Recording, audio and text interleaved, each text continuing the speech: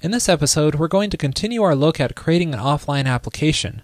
Now, if you recall in the previous episode, we used Rack Offline to create this cache manifest, which basically instructs the browser which files will be necessary for using our application offline. So it's going to download and cache all the files listed here, as well as any documents which reference this cache manifest. In this case, this HTML page here.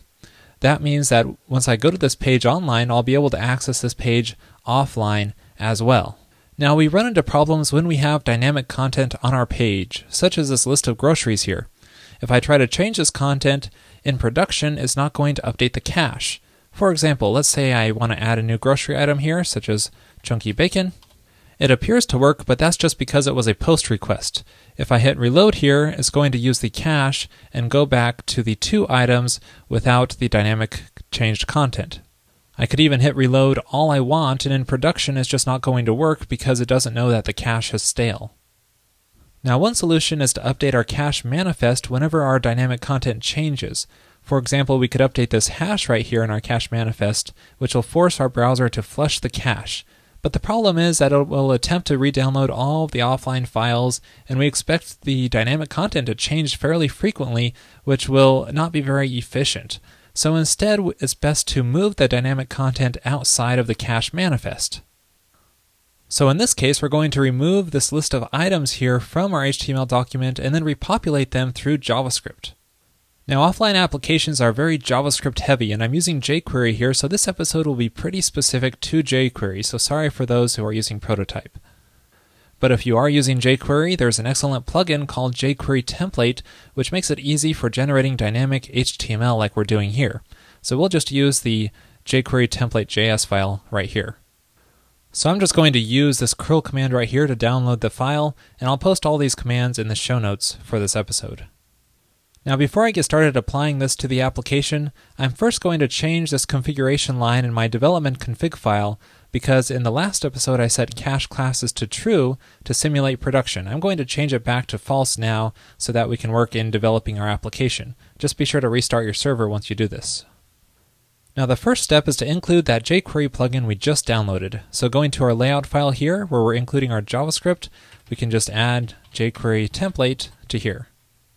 Now, if we go to our grocery list page, you can see the list of items, which is the dynamic content that we need to populate through JavaScript instead of generating it through ERB like we're doing here. So to do this, what we can do is use our jQuery template plugin that we just added. But first we need to create a template. And to do that, it's convenient to just use the script tag and set the type to text HTML, and then give it an ID, such as item template. And then inside of here, we just move whatever dynamic content we want to populate inside of here. So we'll just move that in there and leave the items tag right here blank.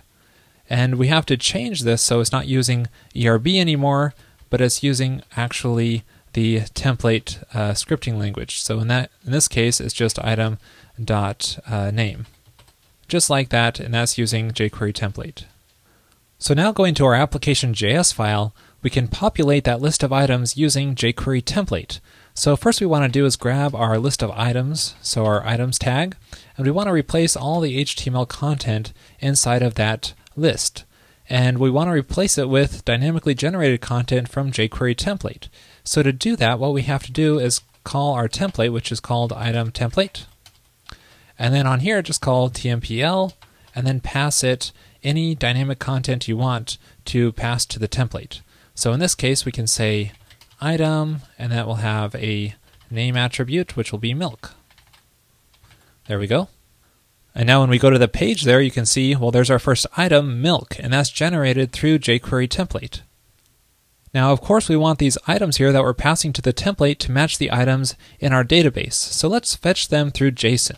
So we'll add a call to getJSON here, and then we'll pass the items JSON route, and then we'll say inside of here we'll have some data, and then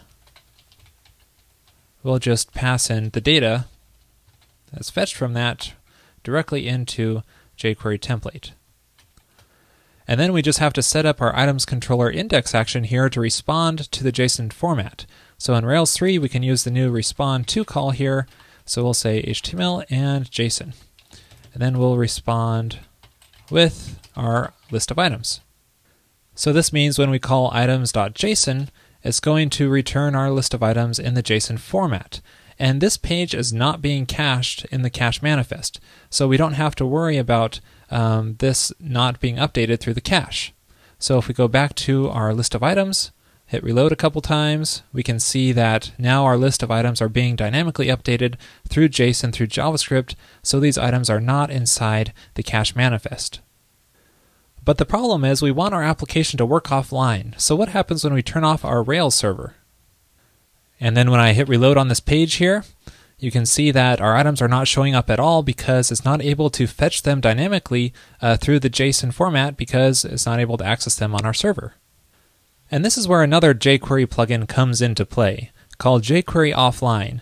And the way this works is basically behind the scenes, it's going to store the JSON that's downloaded in local storage, so it's going to be available offline. And to use this, all we have to do is include the 2 JavaScript files that are inside the lib directory here. So first I'll download those 2 files using these 2 curl commands here. And again, I'll post those commands in the show notes. And then we'll need to include those 2 JavaScript files in our layout here. So we have the JSON.js and then the jQuery offline. And now back in our application JavaScript file, we just have to change this getJSON call to retrieve.json. And when it fetches it, it's going to automatically store it behind the scenes in the local storage. So now if we start up our server again and visit our page, reload a few times, it's going to fetch it through JSON and store it. And then when we turn off our Rails server and then hit reload here, you can see it's offline, but our items still show up because they're in the local storage. Now there's one more thing that it would be nice to get working here, and that is adding items while you're offline. So right now, if we try this out, it's just going to try to submit a traditional post request, and this is going to fail because our server is offline. So instead, what I want it to do is update this list dynamically and add this item to a list of pending items, and then when it goes online, it automatically submits those pending items and creates them on the server, so it syncs them up. Unfortunately, I wasn't able to find a good plugin to help out with this. jQuery Offline mainly works with fetching items from the server, not submitting items to the server. So we're going to have to do this in a more manual way. So it'll require a lot of JavaScript, but I'll just paste most of it in and go through it quickly with you. Now you know we'll need to store the pending items on the client side, so when the user's offline, they try to add items, there's a place to put them. So with this little bit of code right here, we're going to set up a local storage called pending items, and we're going to stringify an empty array if it doesn't exist already. So this is a place that we can store pending items. Now when we fetch our items here through our JSON call, we want to append any of the pending items to this as well. So we'll just extract out the pending items with parsing the JSON here, and then we'll just concatenate this data here. So say concat, which is already an array, we'll just say concat the pending items, and that way it will add them to the end of the array. Now when someone tries to submit the form for adding a new item, we want to interrupt that through JavaScript and just add it to the pending items list. So first we'll set up this bit of code here, so the new item form. When we hit the submit event, we're just going to do something inside of here, and then this prevent default call, it'll just be similar to like returning false. It'll just keep it from actually submitting the post request. And then inside of this onSubmit event, we're going to work some magic, and that is this bit of JavaScript here. It's quite a bit of code, but let me walk you through it line by line. The first line up here is what we're going to do is fetch the pending items from our local storage, again just parsing the JSON, similar to what we did up here. And then we're just going to generate a new item. And so we're going to contain 2 attributes here, the data, which is going to be the form's serialized data, which will allow us to resubmit the form later on. And then it's also going to contain this item information, which looks exactly like the item information that we get from this items JSON call. And that means we can use this information to repopulate our template and add it to our list of items. And that's what this next line does right here. So we fetch our template, call template on that item object right here, and just say append to our list of items, and that'll add it to our list of items using that template. And then we call pending items push, so we're adding the items to our pending items that we store in our local storage. Right here, we're storing it back again in our local storage. And then finally, we're just clearing our text fields so that we can add another item later on. Now let's try out what we have so far. I've already started up my Rails server, so let me just reload a couple times to ensure we get the new JavaScript file. And now let me try adding a new item to our list here. And notice it added it instantly, and now it's just in our pending items. It's not actually on the server yet. But you can see when we try visiting our page from a different browser, it doesn't have the fourth item on there because it's only in the pending local storage. So what we'll need to do is submit a post request for each pending item whenever we're online. So let me paste in a function to help us do this. I created a function here called sendPending, and this first checks if we are currently online using navigator.online, and then what it does is again fetches our pending items, checks if we have any, and then it fetches the first item in the list, and then submits a post request to items, which will create a new item with the item's data. Now remember, the data attribute is what we added up here for that item before adding it to our pending items. So we just fetch that, send it with our data, and then once that succeeds, if it does, it's going to, what we want to do is again fetch our pending items in case it's changed, remove the first item from the list, and then reset our pending items in our local storage. So that's basically just removing the first pending item in the list after it successfully submits it to our site. And then if that succeeds, then we're going to try triggering this function again in 100 milliseconds. And notice we call this at the beginning so that once we load the page, it's going to attempt to send any pending items that are on our list. So now when I hit reload a couple times, it's going to submit any pending items to the server in the background so that it's automatically added. And you can see if I visit the site from a different browser, the fourth item appears on the list here because it's no longer in the pending local storage. Now there's a couple more changes I need to add to this JavaScript file to get it fully working. The first thing here is once I'm done submitting the form, once I've added it to the pending items, I need to trigger that sendPending function so that it attempts to actually submit it to the server. Another change I want to make here is to add this bind call to the online event. And what this will do is, let's say you're on a mobile device and you're roaming around and it's constantly going offline and online.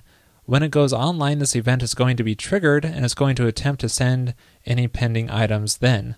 So if someone's currently offline, they add some items, then they just for a second go online, it's going to try to send any pending items through this function call.